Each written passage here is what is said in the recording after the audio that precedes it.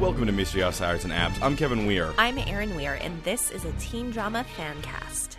And we are talking about the OC, at least for now.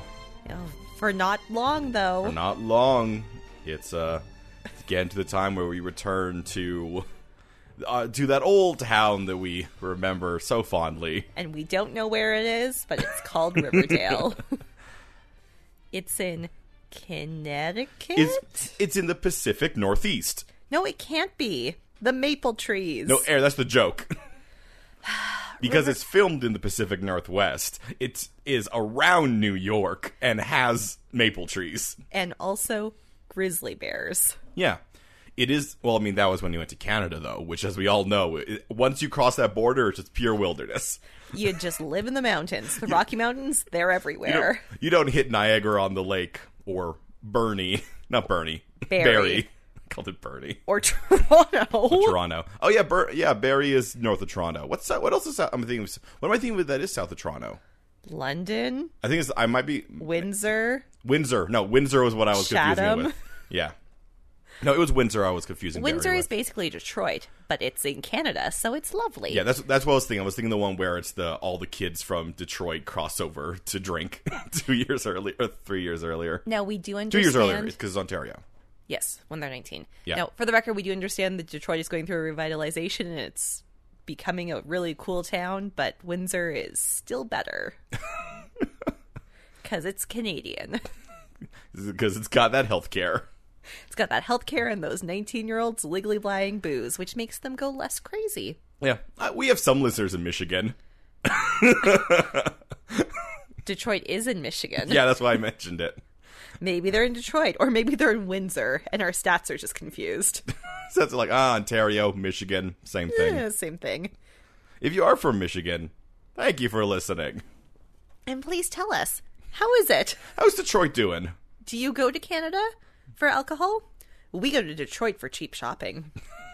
That's true. That is the trade-off that we've made. You come to Canada for alcohol.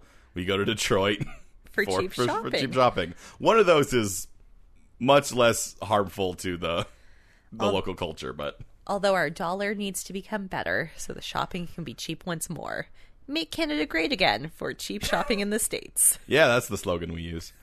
All right. That's how politics works. That's how politics works. All right, well, let's move southwards, away from Michigan and Ontario. Down, and also sideways. Yeah, down past Montana and Ohio and Idaho. The nice thing is that because we're going from Michigan to California, I could just say any state that's not like Louisiana, and I'm at least somewhere in the area. I mean, you could probably take a route that goes from Michigan to California that goes through Louisiana. just take a wide sweep if you really don't want to hit those Midwest states. And you know what? Some people don't. Yep, some people don't want to hit all those squares in the middle of the country. And I mean that by the shape of the state. And also the squares. And also all the squares with their pocket protectors and their thick glasses living in Iowa. You know, I was talking to this guy once on an online dating. He was like, so you're an actress who doesn't smoke cigarettes or weed? I don't believe it. And I was like, oh, most actors these days don't smoke cigarettes. Because that hurts your voice. And we need that. And he was like, maybe you were just a square. I mean, I'm a writer who doesn't drink or do heroin. Yeah, you're doing that wrong. Yeah, I'm a terrible writer. I should be on everything, just sitting in my basement stewing and writing the next great Canadian novel, which is probably about the prairies. No, it's about a dystopian future for you or Margaret Atwood. Nah, well, yes. But she had other books. Most of her books are about dystopian futures, though. That's true. She is the weirdest sci-fi writer out there, because whenever you're like, noted sci-fi writers such as Neil Gaiman or Margaret Atwood, people are like, Margaret Atwood? And you're like, think about yeah, it. No, she writes sci-fi. She is a sci-fi writer. She writes literary sci-fi, but she writes sci-fi. Because, what else is dystopian fiction? Yeah. Sci-fi. That is sci-fi. That is science fiction. It does not have magic, although there might be a little bit of magic in the Mad Adam trilogy. Yeah. I mean, probably. I honestly, writers don't care too much about the genre until after they're done writing. As long as it's going to sell. Yeah. That's a secret for all of you there. The genre is really more for the readers. We just write the book and then we figure out what it is after. So everyone, welcome to our book podcast. Hey, we're going to be talking about the OC here, so let's get right into it because it's been 5 minutes. Ooh. This is the OC, Season 3, Episode 18, The Undertow. The Undertow.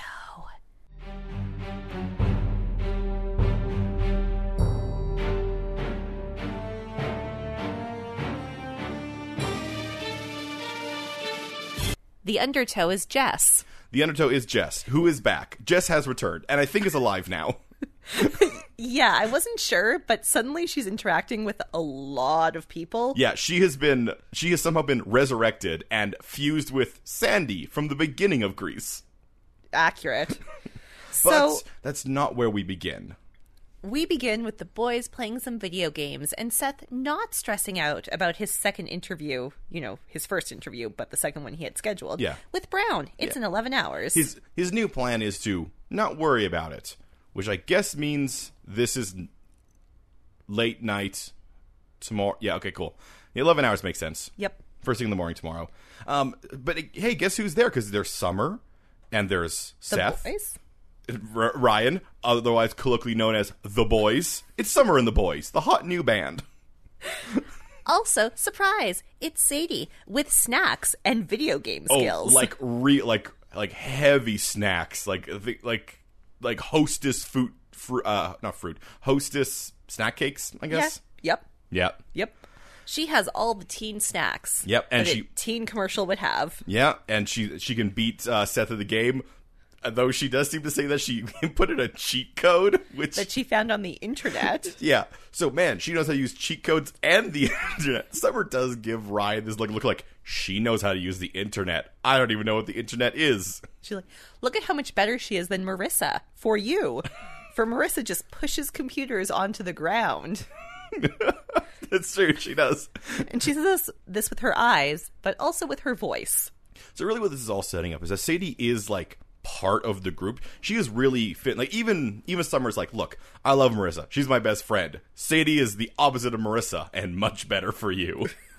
However, they're not. They don't use the G word. I mean, Seth does, and Seth everyone does, gasps and everyone freaks out. Your girl,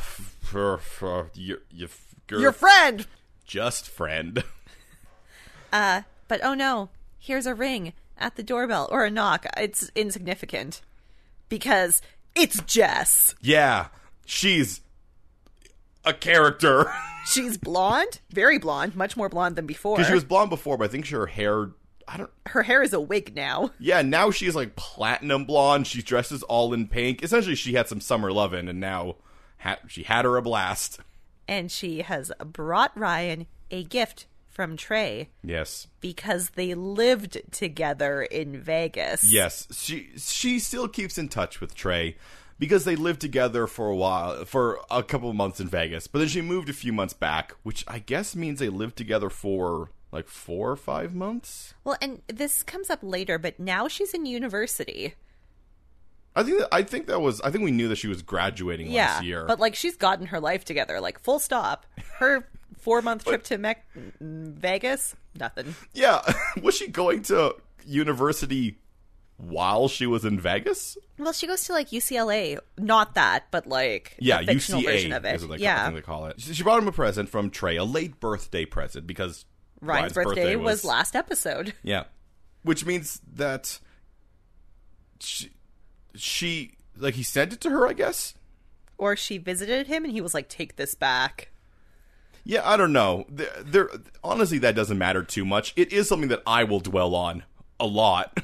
There are a lot of things about Jess that there is a new writing team who did not know old Jess. Okay, let's make this clear. Jess is not a ghost anymore, but she's not a human either.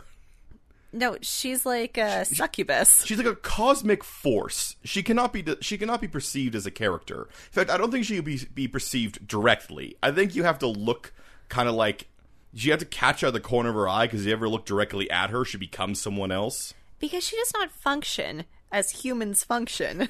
No, she's decided that Ryan is her best friend. Forever. Like, hey, Ryan, And if you want to talk about this, you know where I live. And I'm like, no, he doesn't. Why would he possibly know that? Why would he know where you live? And here's the crazy thing. He does know where she lives, which means that she must have, in that moment, psychically implanted this information into his head. Because there's no other logical explanation. There is no other logical explanation for the kind of person she is. So the next morning, I assume after just sitting there and staring at the little present for 11 hours. Yeah, that's the only thing I can come up with either. Ryan opens the present, and it's a little beat-up toy race car. Yeah. Seth wants all the information about why he has this beat-up toy race car, but it's an inside thing. I had this weird idea, and it's not unfounded from what we know of Trey, that this was a reference to the fact that he stole a car. Because remember when he was accused of stealing that watch and then bought the watch for Ryan? It wouldn't be insane to me to think that Trey was like, hey, Ryan, I got you a toy model of that car you were arrested in. Remember? Because that's what made your life good. Remember? What a funny connection we have now. So while this is going on, Kirsten pops in and she just kind of mums around everything where she's like, Ryan, Jess, no. Yeah, no, Ryan. At this point, Kirsten is putting in the beginning things that she is also involved in this storyline. Once again, in her role as Kirsten, the angel, the omniscient being who will. Now that she's gotten her own life figured out, she's like, now time to muck around with everyone else's. Really, people just need to be touched by an angel, and that angel is Kirsten. 100%. Do you know who they should not be touched by, though? Either Wojciech or Marissa, because they're both gross in this scene. They continue to be gross throughout this entire episode. So Wojciech shows up at Marissa's house. Because he thought she was be at school, which she's not. So I don't know if he's wrong or if she's wrong. But he was going to just, I guess, like, stick to, like in a paper bag, the side, like next to her door. Well, he is a Bigfoot. Yeah. He was going to stick it, but do you know what's inside it, Aaron? Do you know what's inside it? Remember that $4,000 watch? Or no, it was a $40,000 watch that he wanted $4,000. Anyway, $40,000 Cartier watch. He did not sell it. No, of course he didn't sell it. Remember, he kidnapped her after that. He didn't need to sell that watch. Yeah, she gave him the watch, and then he kidnapped her. That was the sequence of events around that watch. I am troubled with the show, because I think the show wants us to forget that and feel bad for this sad boy. Yeah, they really, because later we see her like looking at the watch and thinking about like, oh, he didn't throw it away. It must mean something. And this is another example. We talked about this at the end of last episode or throughout last episode, Marissa's supernatural ability to semi-lobotomize herself and cut her memories into a shape that she would prefer. You know, in this case, the shape where she wasn't kidnapped by Wojciech. Immediately after that whole... Like, she gave him the watch because he was threatening Ryan's, like, life. Oh, yeah, because he wanted Ryan to punch him again. Yeah, he wanted to get in a fight with Ryan. She was like, I don't want you to fight Ryan. Here's a whole bunch of money. And he was like, okay, no, instead I kidnap you to get Ryan to fight me. Remember when Heather was a character? Yeah. That went nowhere. Anyway, let's move on from that gross scene. To another gross scene. So Seth Brown's interview went great. He bonded with the interviewer over anime. He's excited. Summer's excited. But that is not the point of this scene. The point of this scene is Taylor Townsend is going to come into this episode and just Taylor Townsend all over the place. She has a lot of feelings about the fact that Summer and Seth are excited. Oh, she is so... no one has shipped Seth and Summer more than Taylor Townsend has shipped them. And she wants to have a celebration party with Flawn. But instead, Summer and Seth are going to have alone time. But not the alone time that Taylor Townsend wants. Taylor Townsend is disturbed about this. What happens if Seth goes to school and he sees all these smart girls and he wants to spread his seed? Spread his seed, spread his seed. Yeah, what Summer and Seth are going to do, we're going to sit around and like, because Taylor was like, oh yeah, house to yourself. And Summer's like, no, we're going to like watch the Blade trilogy and hang out. Which Taylor's like, oh no, the spark is gone from your relation. Once again, essentially Taylor is imposing her own worldview upon these people. And because she is a force of nature. She also is very...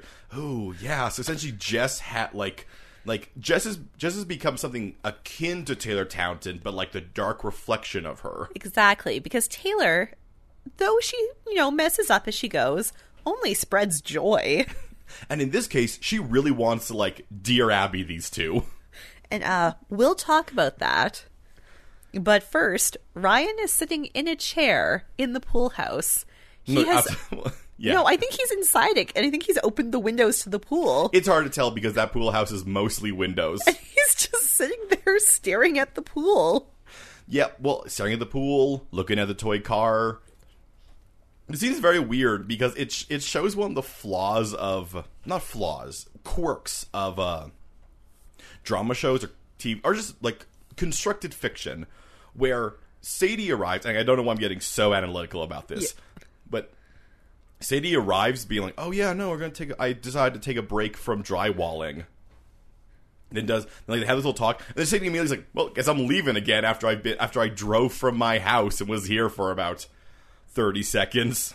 I've had things like that where I'm like, I'm going to drop by and hang out with this person. And then they're weirdly sitting there staring at the pool and staring at a car. And I'm like, I don't want this vibe. I was wrong. I was hoping for something else here, but... This is not going to be fun, so... Really what she really wanted... She comes and she's like, hey, Ryan, if you want to, you can open up to me about this whole, like, car thing. Or you don't have to, but if you want to. Or you could not, but if you want to. And Ryan's like, nope. He's like, well, now I'm embarrassed, so... Well, I'm going to go back to my Flip This House show I'm doing. Which...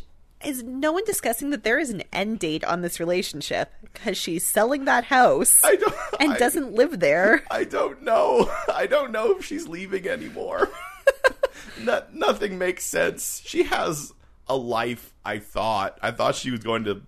I mean, she has a jewelry business. Yeah, which she can do from anywhere. Yeah, so I guess she doesn't go to university. No, she was going to go drive around and... get people to sell her jewelry. So I guess she could just be like, yeah, I'm going to put down roots now in... Newport. And I mean, come on, those people would love, like handmade kitschy, jewelry. one-of-a-kind jewelry. All she has to do is team up with Kristen and Julie, and it's like a sideline to the dating business. It is still weird because I keep on thinking that, like, because her mom essentially sent her down, but she was coming down anyway. It's a whole thing. But then she would be moving to Newport for a boy... And I don't like that. I don't necessarily is that her moving to Newport for a boy. I think she is making friends now. You're saying if that was the other way around. Yeah. In this case, it just seems like she's like, well, I like him. Don't really have roots anywhere. I might as well stay here for a while and see what happens. Yeah, might as well put down roots here because she's a traveling nomad. Ooh. So, here's a weird scene. We finally get to meet Dr. Griffin. Yeah. Sandy gets a meeting with him.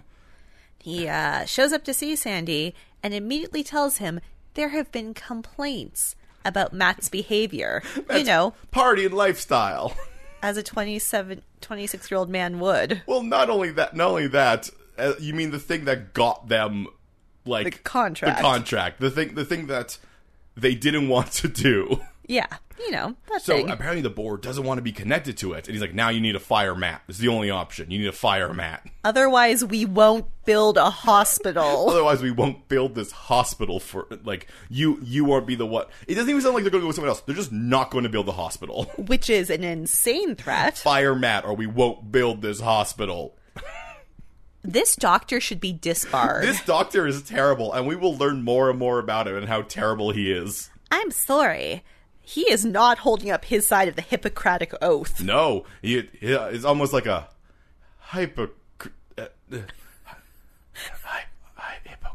Hippocratic Oath. Good work. Do you like how I whisper it out first? To make sure the joke worked. This is the second podcast I've recorded today. Don't worry, I'll be funny for both of us. No, I won't. All right, we get a quick scene here between Seth and Ron. This is essentially their moment in the episode where they recap what happened in the episode, except for it's too early. It's way too early. So all they really talk about is, like, Ryan has to make another choice thing. Ryan's like, I could hang out with Sadie, or I could go to Jess's house and talk about Trey. And what Seth sets it up as, which is I like this comparison a lot more than last episodes, where it's like, yeah, either you can live in the past or embrace the present.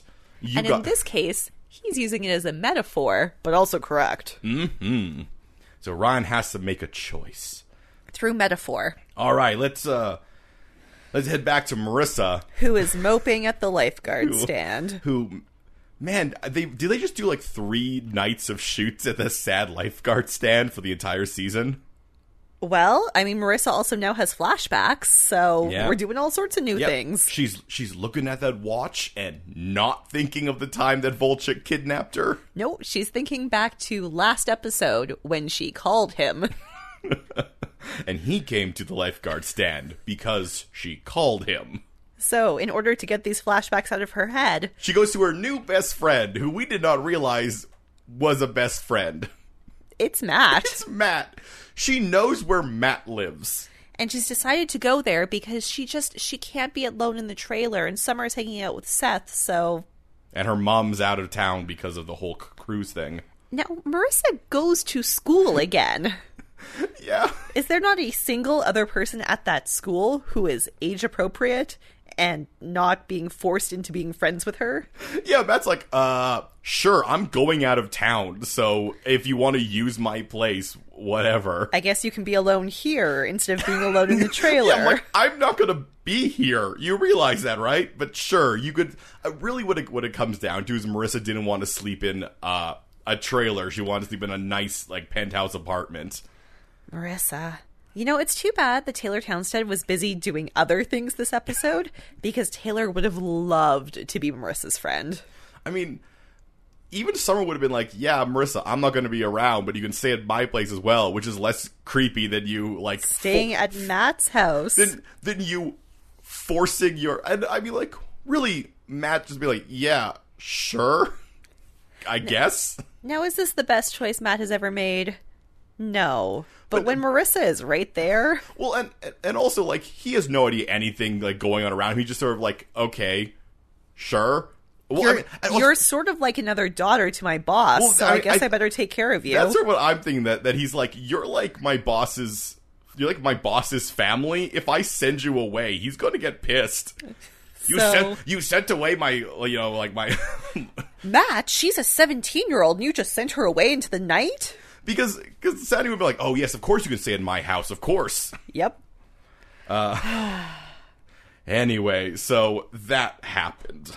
Meanwhile, while that's happening, Seth pops up to put in the third blade. Oh, I guess, yeah, that's right. She can't go over there because Summer and Seth are hanging out. Yeah. So she want to interrupt them. Okay, cool. But... unfortunately, Summer has been set adrift by Taylor Townsend. Chaotic waves. And so she tries to seduce Seth. But Seth does not understand how seduction works. He's used to just being thrown onto his back and ravished. Which, I mean, yes, that's exactly how Summer does it. Accurate. Which means Seth tries to, like, seduce her back, which also doesn't work. And the vibe is wrecked. Now they just watch Blade. It turns out Ryan has made a choice. And his choice is to live in the present and the past. He's got to hang out with Sadie. After he goes to see Jess, he gives her a call and says, I'll see you in 20 minutes, which in OC means he will not see her in 20 minutes. He absolutely will not. There has never been a moment in this season, in this series, where someone has called someone, said, hi, I'll be there.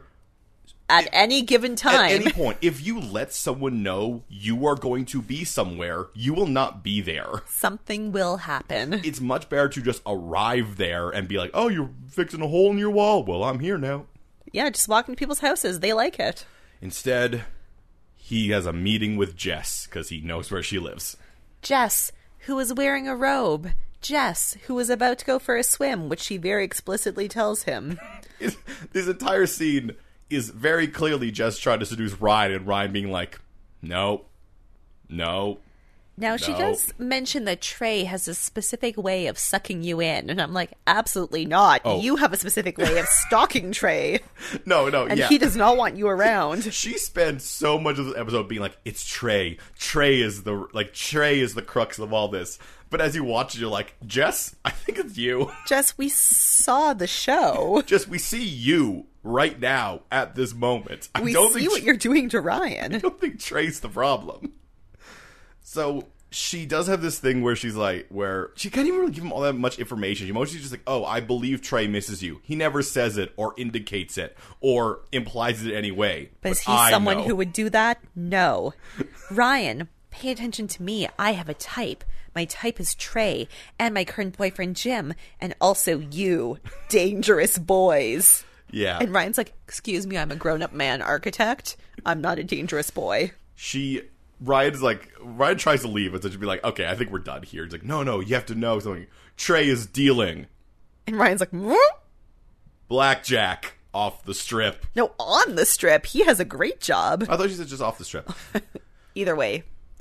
Thanks, Jess. Yeah, cool way of doing that. And then somehow that still convinces him to stay. Jess does the walk upstairs and drop her robe as she goes up. It is the most shameless flirting style, and Ryan does a full eye roll when he sees that. Yet he does not leave. Yeah, that is the thing. It's insane to watch Ryan both be incredibly aware of what's going on, but unable to pull himself away from it. It's like she has bewitched him, which she has. Actually, in this case, I'll say that this is just that this person has completely pegged the kind of person Ryan... Actually, I don't think she's pegged the kind of person Ryan is. I think she has accidentally stumbled upon Ryan's, string. And then now that she's found it, we'll watch this episode. All right, this actually straight cuts to Ryan boxing again. Ryan is dealing with his very enraging emotions in a very healthy manner. Yep. Which Kirsten comes in and sees, and she's like, I see you're dealing with your emotions. Excellent. But would you like to share them with me? You also have emotions, so let's talk about this. She makes a very... astute point? She makes a very astute point that turns out to be correct, but at this point... Well, I knew it was correct in this point as well, because she said it. And that is her purpose. True. Is to be correct in this latter half of the season. She is an angelic being. Let's just yes, deal it's with fine. it. She says that, Ryan, you believe you need to help Jess. And I'm like, at what point did Jess seem like she needed help? Ryan only hangs out with girls when he wants to help them. Yeah, that's how I can imagine. She's like, I do not know Jess, but I assume you think she needs help. Well, Teresa with her baby, Lindsay with her being poor, Sadie with her house flipping. No, it's totally right, and it's totally appropriate for this character. Kirsten is assuming because it's Ryan. I just love Kirsten just nails it. She nails it before the audience realizes that Jess is someone who needs help. Because honestly, when you first saw her in that thing, she didn't seem like she was someone who was a damsel in distress type character. She seemed like she was she's doing fine. Did say to him too many times that she was getting her life together. Okay, so that's the idea. That was also, anytime a girl goes that blonde, ugh. I mean, mostly I just knew it because she was Jess who was back in this series, and she wasn't going to come back and be because no one returns to the show being everything's fine right now. Except for Luke, when he was in the PL. That's because he never came back to the OC. He was in his own city. That's true. Mm-hmm. We came to him. Well, yeah, so... that's that. Yeah, that's that. They just sort of talk about Jess and how Ryan needs to help her, and I didn't realize that she needed help. Here's a very short, very upsetting scene for Sandy. And kind of for us as well. Sandy goes to Matt's house to have a talk with him about his partying ways. But Marissa is there. And Sandy's like, this won't do well for Matt's optics. Yeah, I'm just like, oh, this is what we're doing. And I thought they were going to go a lot worse. I thought they were going to do a lot worse with it, and then they kind of went there anyways. Yeah. Yeah, so, all I'm going to say is that Marissa is wearing pajamas because she slept there. And Matt is gone. And I swear, she stole one of his jerseys. Oh, that is definitely his clothes. And there's no way that he gave it to her. No, I think he may have left last night. I think he did, because he's like, oh yeah, no, you can use this place. I'll be gone. I won't be here. You can stay the weekend, I guess, because I'm not going to be here, but... Which begs the question, what kind of meetings is Matt going to that Sandy didn't know that Matt would be gone? By meetings, does he mean sex? No, I think the show has really broadened whatever they are doing. Because remember, he also got a call from a client in the last episode. Oh, that's true.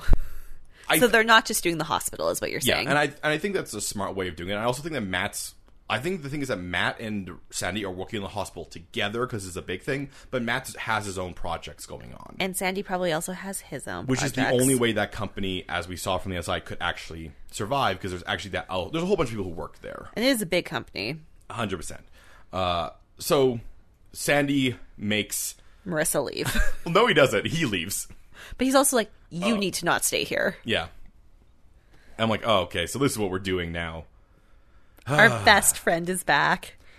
Taylor descends, not even descends from heaven, she just sort of apparates. She apparates from behind Summer. So Summer goes to pick up some pancakes from the diner, and Taylor apparates. Taylor apparates behind her, and Taylor is way too into Summer's sex life. She's like, oh, you're picking up the after sex breakfast because you drew the short straw. What kind of sex did you have?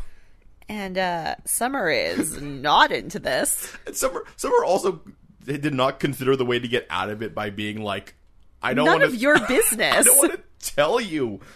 Taylor, I know that you're super into kink, but please don't force your lifestyle on me. Unfortunately, she just reveals to Summer that there was no sex. And now Taylor is involved. Taylor is involved. Whether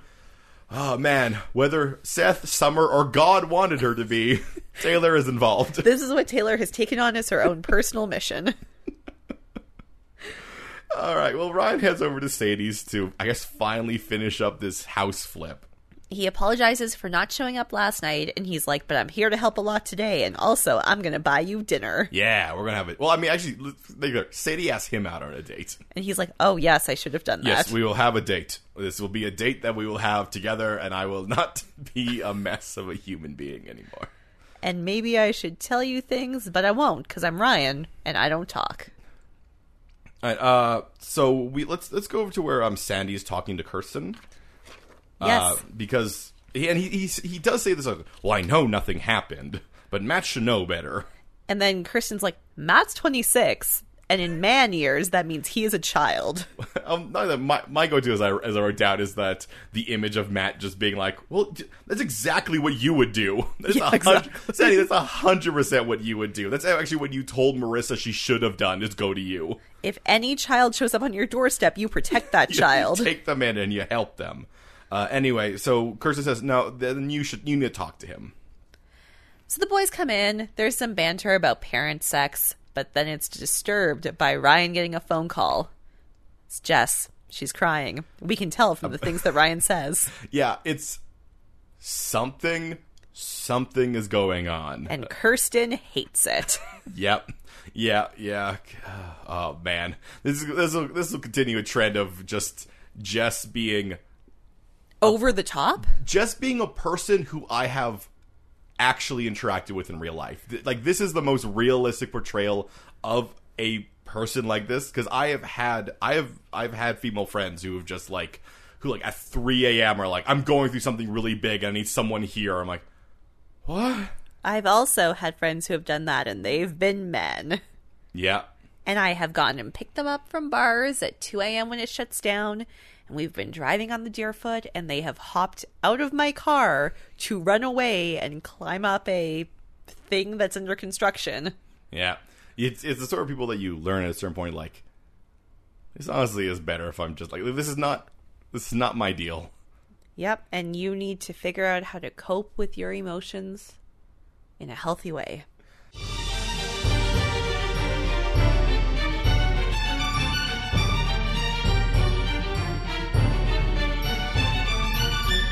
So, Aaron. Yes, Kevin. Throughout this week, what made you happy? What made me happy this week? You talked about this a couple of weeks ago, but we played City of Mist for the first time this week. Yes, we did. We did our first session. We did level 0 before. Yeah, we did our session 0. And now we played it, and I've never actually played a role-playing game before for fun. Yep. I've only played them for profit, aka on podcasts. Yep. And also, this is a very different role-playing game because it's not based on heavy crunch systems like D&D or Pathfinder. This is, for anyone out there who knows role-playing systems, this is a combination of Fate and Apocalypse World. And I got to roleplay a character who spent one of the times when she was in the spotlight just flipping off a poster of her brother. You had a very, very personal experience. As we were dealing with other things, you and our friend Jeremy's character, who's a co-host of Third Space, had your own adventures going on. That had nothing to do with any raised stakes at all. But that's sort of like the purpose of that game, is that all those like emotional stuff, all the personal stuff are a part of like that is actually something that is a thing with that system. Mm-hmm. And you guys gotta do that. I did it. I had a lot of stuff that was related to the actual mystery. Yeah, actual crime based stuff. That's pretty much all I did. Although I was wondering when I was doing it, I was like, have I listened to too many role playing podcasts where I'm like, what can I do for the laughs? No, that's how I play. I honestly do role playing games with the idea that I'm trying to make everyone who's with me entertained. You're all playing together. Whenever you're playing a board game, whenever you're doing that, treating it like you're performative for the other two at the table it's just more fun. And I feel like our group was into it because, like, our GM is making a playlist for the first season that he's going to make available to us on Spotify. Yeah. So I'm gonna send him the entire the best of Smash Mouth. I have that CD somewhere. Our game takes place in the 90s. Yeah. Yeah, it's all 90s music. Kevin, what made you happy this week? I mean, I think it'll have to be that last night, me and you again. We went and we saw It Chapter 2, which... It was so good. It was so good. Now, I heard some people say that, it's slow and these things like that. The thing is that it is not a horror movie. It's not paced or themed or shot like a horror film. It's shot like a creepy supernatural film. It's very, very character based, and it's probably my favorite film since I saw The Last Jedi. Both films that I can look at and see, I understand why people would not like this, but I really like this. I'm really into those type of things too. Like, I like pieces of work that take something familiar, like the characters from the first movie. Yeah. And they show us them in a different context. Mm-hmm. So we see them as grown-ups. I'll say those two films together, I can't imagine watching one right after the other because they are treated so differently, and part of the cool things about the second film are the half remembrances of the first film.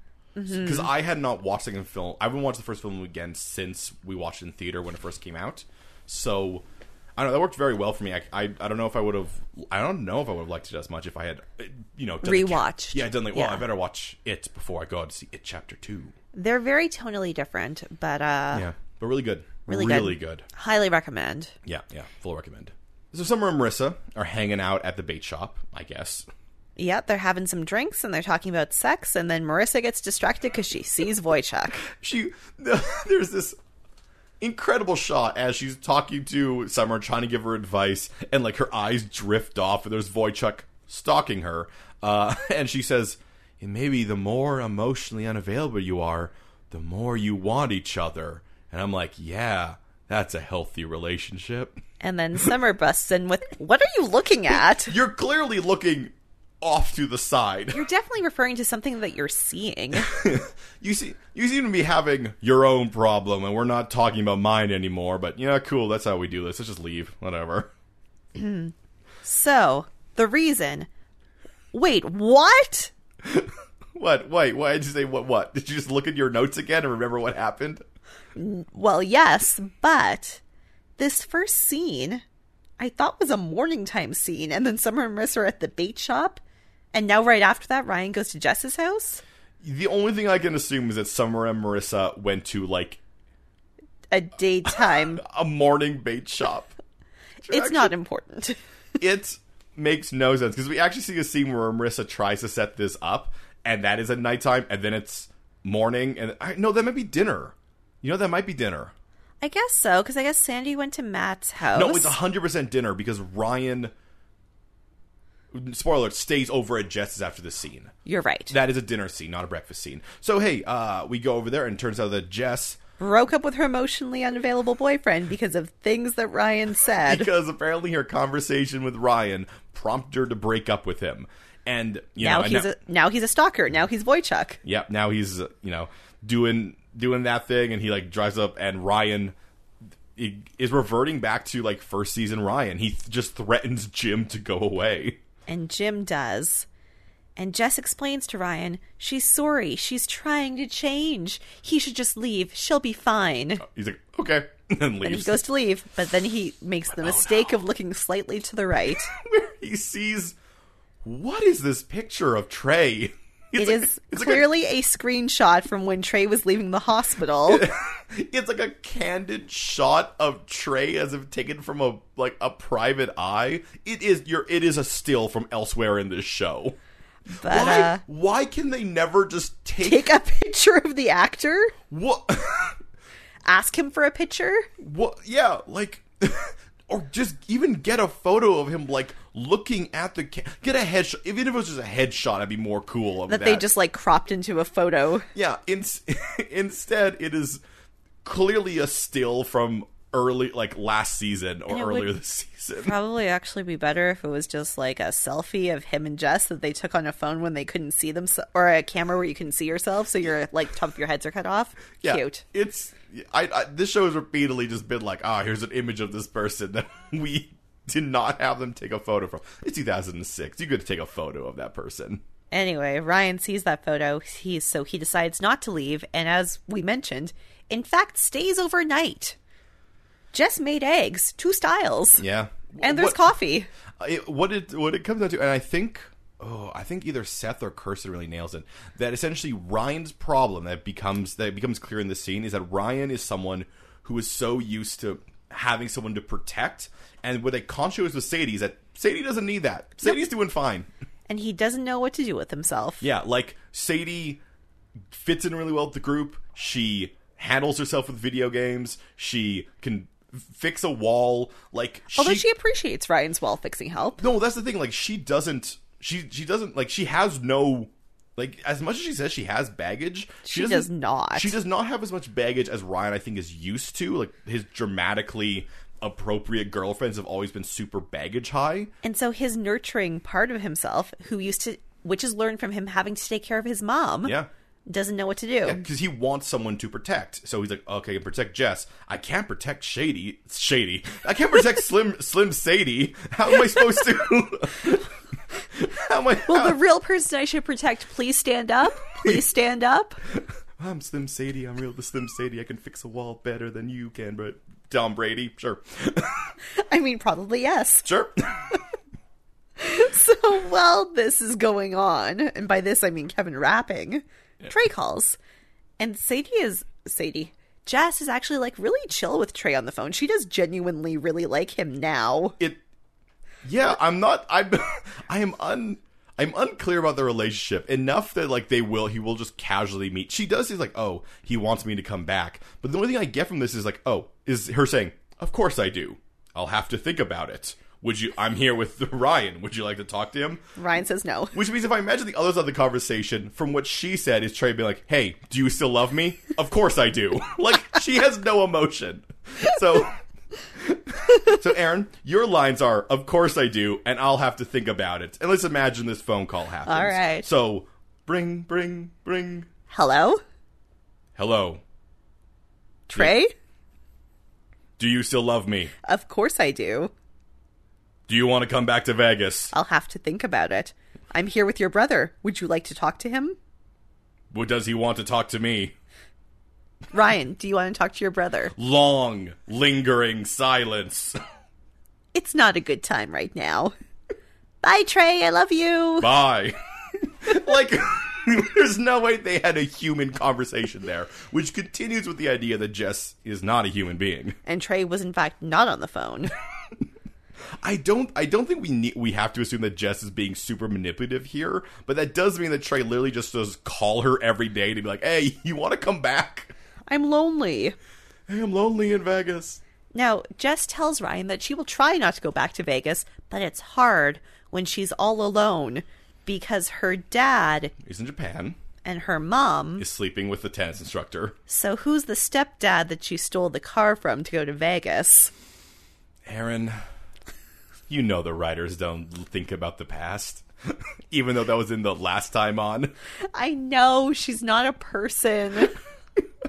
I also like, I mean, not like, like in a way because once again, it's something that I recognize. Someone who's like, no, I cannot handle myself. You must handle me. Handle me, Ryan. Did I ever tell you I once had a guy that, you know, we've been hanging out like in the friend group once say to me, hey, can you teach me how to like not care what people think about you? And I'm like, oh, no, I need to leave this situation.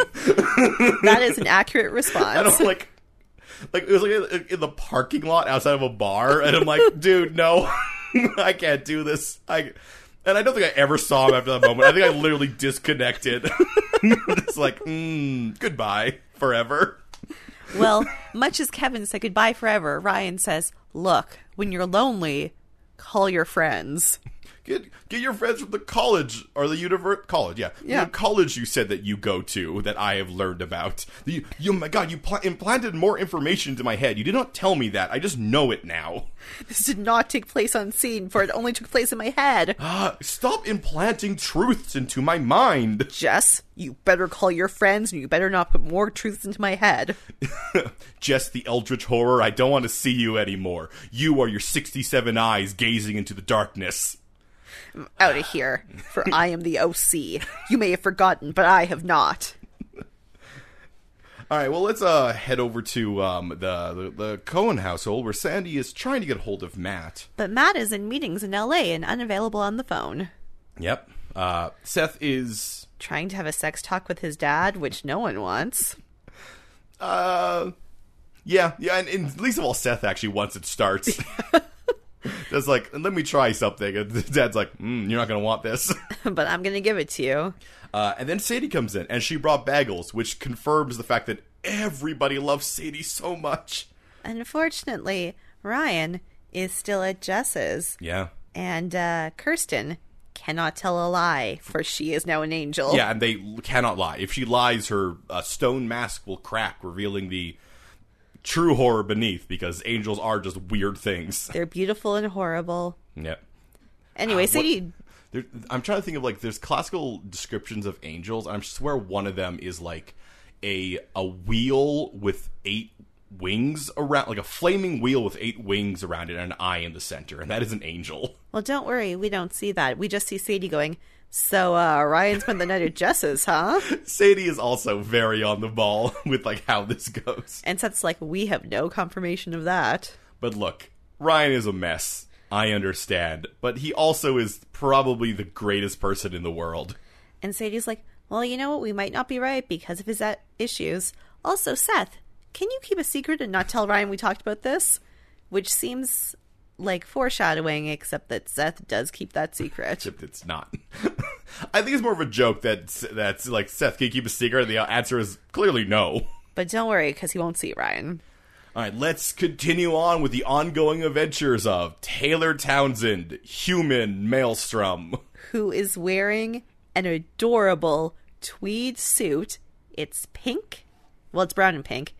And the pants are capris. They're like knee shorts. It's so cute.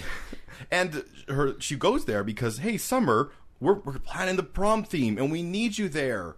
We need you to be there and plan the prom theme with us. Remember how we're, like, on the planning committee? Here, I made a flyer. Take it. But no, that's not what it is. Is it, Aaron? It's a parent trap. Yep, Taylor parent trapped Summer and Seth into what I initially assumed was relationship counseling. That's not what it is, Aaron. No, Taylor's dad, before he ran off to someone who was not a harpy, was a sex therapist. Which answers so many questions about Taylor Townsend. Like, why she is so weirdly sexually open. It's probably because she had a very, like, healthy, like sex-positive upbringing. Well, her dad used to have meetings with couples in the basement. Also, she definitely listened in on that. All the time. Can you just picture little Taylor wearing, like, a little pantsuit with her ear pressed to the door? Yeah. Yeah. So she attempts to sex therapy Seth and Summer. Ooh, it goes so poorly that she informs them she can also do breakup counseling. Taylor just wants to be involved, is what it comes down to. She hasn't been on the show for a while. All right, well, let's head over to Sandy. He has finally gotten in touch with Matt, And Matt immediately takes this for what it is, where he's like, I don't even go to the strip club anymore. I had one party. I had one party, which we had for the board. And also, I'm a 26-year-old man, so I go on some dates with some girls sometimes. I think he also says, like, and also I, like, we had that party, I dated Maya, and that's it. Like, he hasn't actually been. So he thinks it's a witch hunt, which we'll talk about this. And he's just Matt wants Sandy to stand up for him. Just be like, well, this is insane. This is weird. And Sadie does give some talking to about Marissa. And the thing is, even if Matt was partying all the time, this is still insane. It's still... How many 26-year-old business boys, like finance bros, are out partying every night? The thing is that's like... That's the unfortunate thing. You get into a lot of like these business type things where like it's the idea that the people do that stuff, but no one wants to be openly about it, so they always like oh, you know. But this is the year 2006. Like, there's no Facebook, there's no Instagram. It's true. It actually is like weirdly future. It's like they knew. Yeah. It's like they knew that one day we were all going to have to worry about pictures of us kissing boys at parties. And I mean Matt kissing boys at parties are going to pop up on social media. And how dare you not be this? How dare you not be a doll we have pulled out of the packaging? How dare you have a past? How dare your past exist? Well, let's head over to something that's a little bit sweeter, for at least a little bit. It's Sadie and Ryan, and they call it a date. And they are at the diner. And it's sweet, and it's nice. And then Ryan's phone rings. Oh, and it's Jess, but it's not Jess. It's Jess's friend Kim. Another character. Sadie invited some friends over. A spontaneous party has begun. Which, again, we've talked about this on the podcast before. I actually went to a lot of parties in high school. Yeah. I have never seen this happen. This is a university party, Aaron. And, like, I know it does happen, but it happens all the time on the show. I think it's more of a rich kid thing than, like us, who are not rich kids. But there's no social meds. How did this party blow up? Well, I mean, what happened was, because, like, she invited some people from, you know, School? LCU? Sure. I can't remember what they called it there. Anyway, from her college, and then the word got around that I guess her house was empty, so everyone's like, yes, now we go to that house. I do want to know, people out there in the world who maybe are, like America, for example, does this happen? Because I cannot comprehend in my life going to someone's house who I do not know. Well, it does happen, because there have been, like, places in Calgary where kids have rented Airbnbs on their parents' credit cards and thrown parties, and those have been crashed.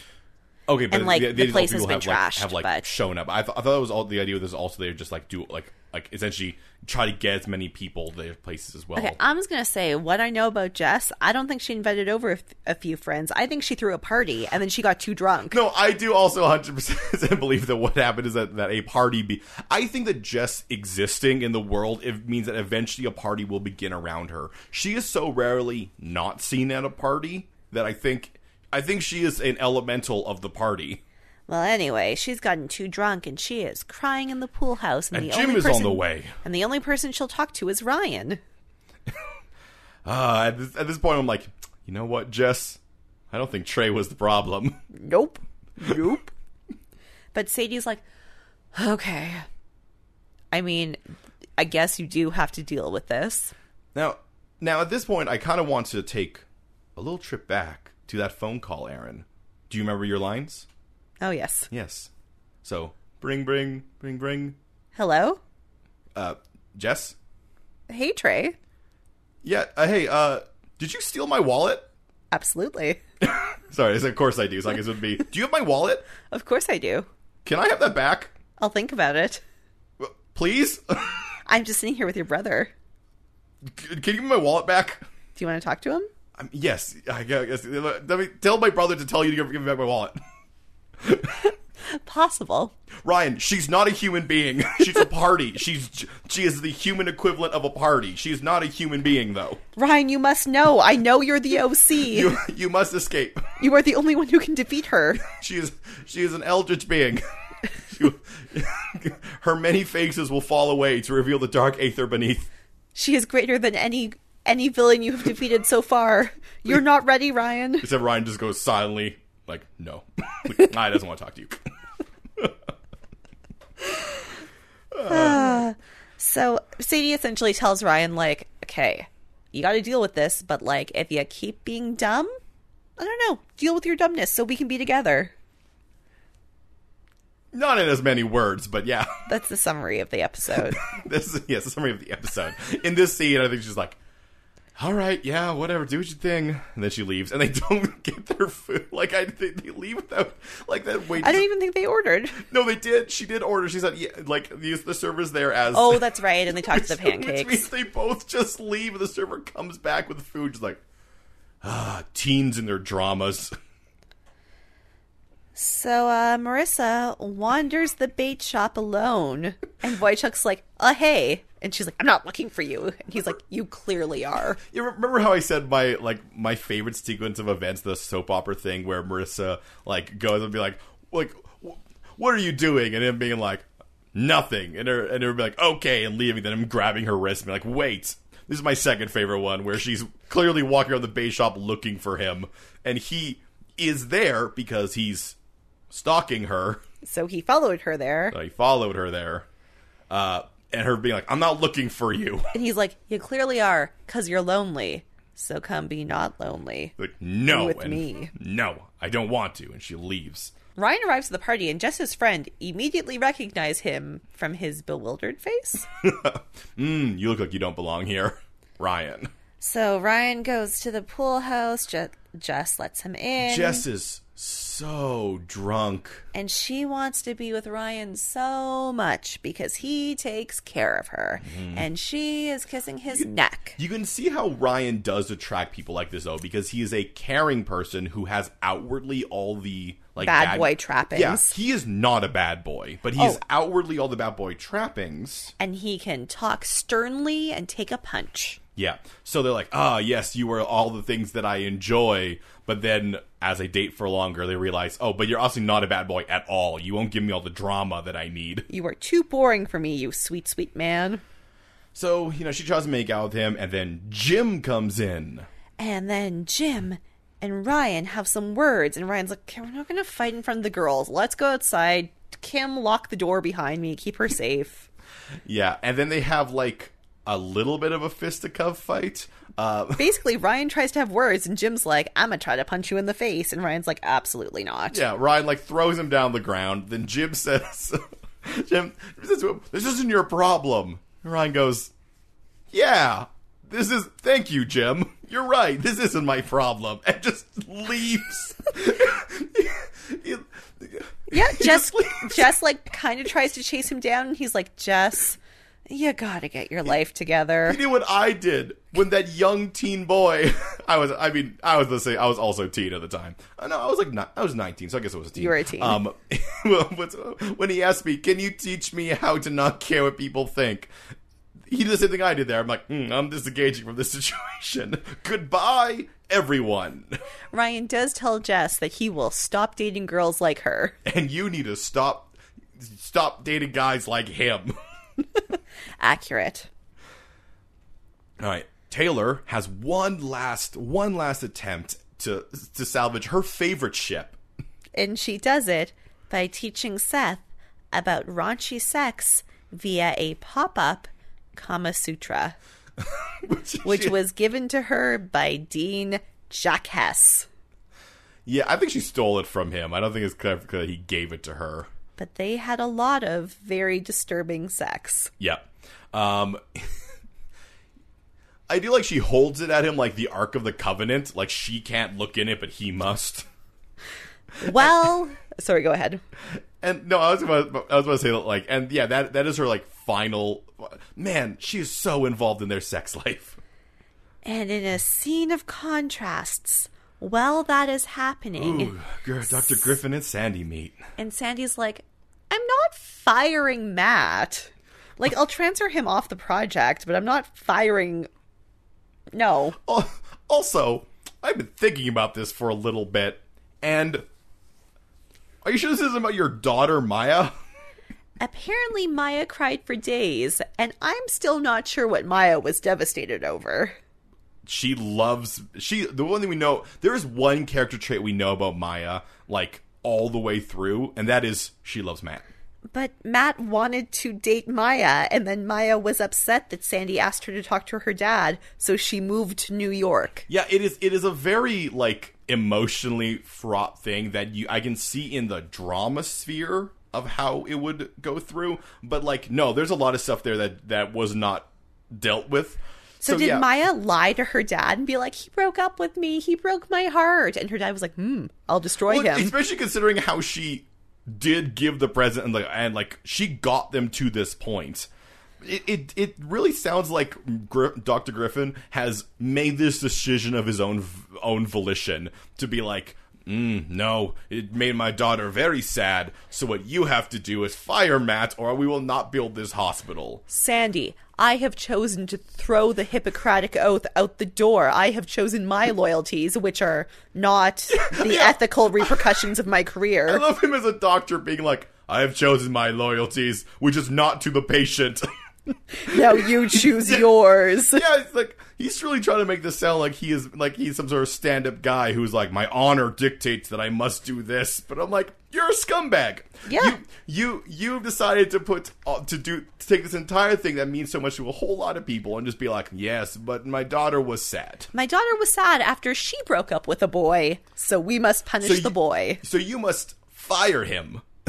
You must destroy his future, Sandy. And the great thing is that even after Sandy calls him out on it, Dr. Griffin's like, no, but still you have to fire him. So I don't understand why Sandy can't go to the board and be like, look. This guy is clearly emotionally compromised. He is behaving in an unethical fashion. I feel like this might be illegal in some way. It's not good. But... like, even if it's not illegal, it should be. I don't know what law this would break, but this feels real bad. Yeah, this is not great. You can't all agree on this, right? There's multiple people. As far as we can tell, there's only one person on each one of these boards. There's the board. Yeah. There's the board who wants the parties, and there's the board that is doctors. And one person belongs to each of them and makes all the decisions. So here's some dumb short things. Summer and Marissa have a phone call because Summer thinks that Seth is going to break up with her, and Marissa is left alone at the diner. I don't know why she went to the diner before. I think they were supposed to meet there, and Summer was late. Yeah, that would make sense. Because Marissa actually calls Summer. Then Sandy tells Kirsten that the meeting went fine, and then Matt calls, and Sandy is too emotionally distraught to answer the phone. So then Matt just looks off into the distance. Then Ryan reflects in the pool house, and Kirsten weirdly appears, I guess, to lock the door. But she's surprised because Ryan is in it. Yeah, I don't know where she thought he would be. On his date with Sadie. Oh, that's true. Yeah. She does say, like, it's never too late. Maybe you should, instead of dwelling in your hole... go and talk to Sadie. Like an adult. And now this scene is longer... but much more troubling. Summer is sitting on her bed, holding Princess Sparkle for emotional support, for she thinks that Seth is going to break up with her, and he comes in and he says, no, put that horse away. It cannot see what is about to happen. Because we're going to have Sting levels of tantric sex. Taylor Townstead taught me so much, and Summer tries to slap him. And he catches it. And she tries to slap him. And I thought the implication there was supposed to be that they are now so in tune that he can catch her slaps out of midair, which I was a little bit more okay with. Yeah? Yeah. Instead, here's a little bit of a jump forward. The implication is like, yeah, they just need to fight all the time. Because it makes their sex great. Once again, yeah, that's how you, that's a healthy relationship. That's a great method. Yeah. So here's a very cute short scene. A nice palate cleanser, as it were. Yeah. Ryan just walks into Sadie's house. And she is sitting in the dark. Making jewelry. And he tells her the story of why he has the car. Because when he and Trey were little, they used to play cars locked in their room while their mom was drinking. And Trey used to promise that he would buy them a Camaro and they could drive away forever. But he could never afford that. So they stole a Camaro and so on and so forth. Here we are today. He no longer talks to Trey. So it wasn't exactly what I thought it would be, but it's not far off. It's pretty close. It's a lot sweeter. It's a lot sweeter that, no, he got him the toy car because it's referencing them playing with the toy car, not the fact that it is the exact same car they stole. And Sadie says, you can tell me about your insane past with your drunk mom and your deadbeat brother. Yeah. And Ryan says, no, I don't like to weigh people down with my problems. I like, and then, of course, Sadie answers, like, because you're so used to being the one who's weighed down. Who's carrying the load. And I really like this.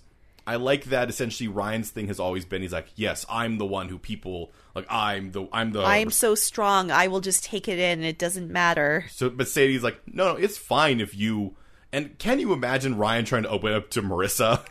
Marissa would just, like, bring analogies to herself or be like, I can't hear this. You know what Trey did to me.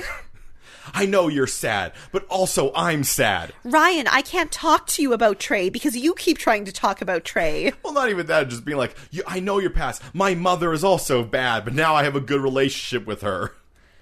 Okay? But Sadie was just like, I understand. Now, luckily, she is a good listener and a good kisser. Yeah. And then, now it's time for a sex montage. Yeah, Seth and Summer have finished their sex, but are to begin again. And Sadie and Ryan have some sex, I assume. Renovation sex is what I called it. And Marissa gets home from her sad walk home from the bait shop. And Wojciech is stalking her. Sitting outside of the trailer smoking. And she ignores him. And she walks into the trailer. But she leaves the door open. Yes, and that is a clear signal for Wojciech to come in and for them to also have sex. How can in this episode they do... It's what's insane to me is in this episode they both have, oh man, this person's stalking Jess and that's terrible, and hey, this person's stalking Marissa and that's hot. Maybe we're not supposed to think it's hot, but the problem is, like, Cam Gianti, who plays Wojciech, is very attractive. And Marissa likes it. Yeah, it's the sort of thing where, like, it's weird. They also sort of do the thing where it's like, oh, with Seth and Summer, they haven't been fighting, and that's the problem with the relationship. Versus, hey, Marissa or hey, Ryan and Sadie don't fight, and that's what's good about the relationship. Like, I get the idea that things are complex, and like all relationships are different. But to have but that doesn't seem like what they're implying. They sort of like in the same two different types of things in the same episode where they're both explicitly stalking. Yes, and being like, no, this is a bad one. This is a good one though, because Cam Gianti's hotter than Jim. Although Jim was pretty hot too. Yeah, but Jim I think was supposed to be seen as like Newport hot. Like he sort of had the polo guy look. Well, I was going to say also we don't know Jim. It's true, we don't know Jim. And we do know Wojciech, and we understand his secret pain that Johnny was always better than him. Also, once again, brought back the watch that he kidnapped Marissa with. So is he actually just trying to get what Johnny couldn't get? There's a lot of layers to what he's doing. The problem is that they keep on bringing up things and try to twist them into something better. Because I'm like, oh man, he kept the watch. Maybe he loved her all along. And I'm like, wait, so that means way back then we're supposed to be like, oh, he was starting to develop feelings for her? There's no way to look at the whole Wojciech thing in the context of the entire season and not have it be like, eh.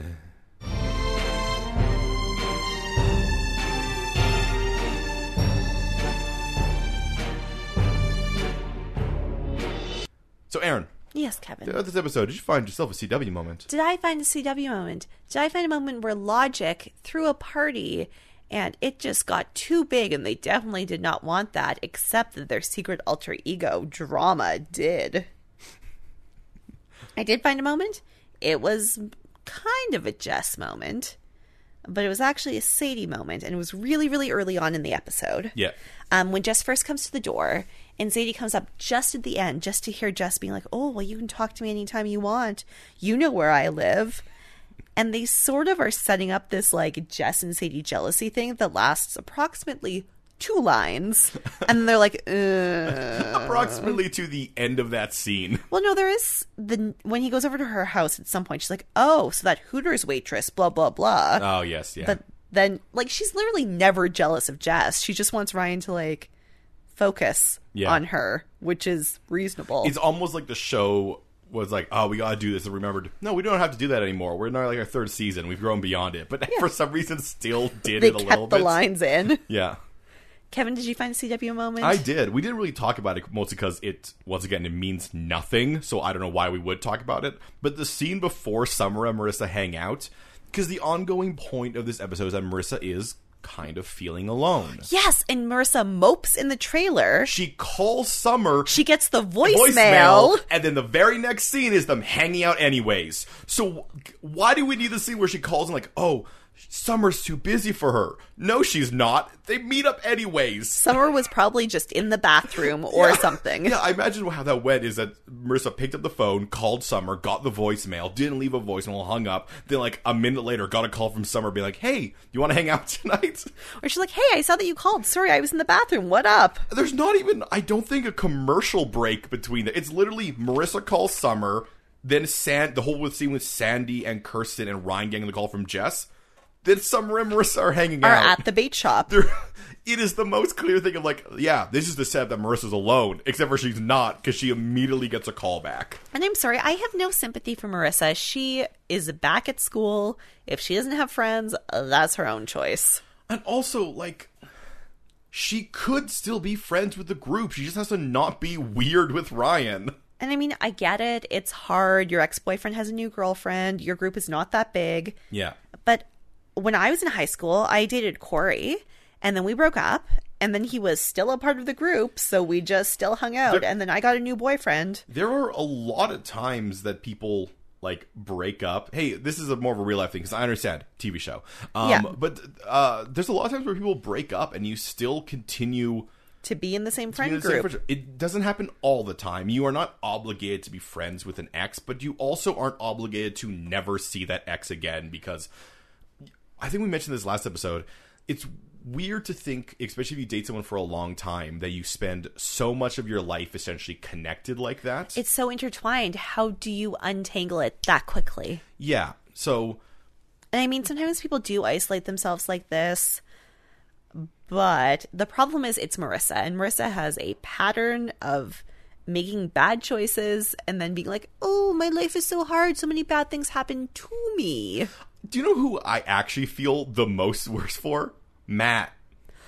I know. Matt, who liked Maya. And like, is literally has only ever done good things to help people. Like, the worst thing he had is that where he essentially not purposely, but he stressed himself out trying to work too hard. And then just started doing nothing. Yeah. Because they set up where it seems like, oh, maybe he is a screw up with the whole strip club thing, but he literally was going to see his friend to like be like out. Too many emotions. He hit it. He almost disguised it as if he was a skis bag by like bringing Ryan, and be like, yeah, we're at a strip club now. Please, friend, I'm so sad right now. I need Please help me.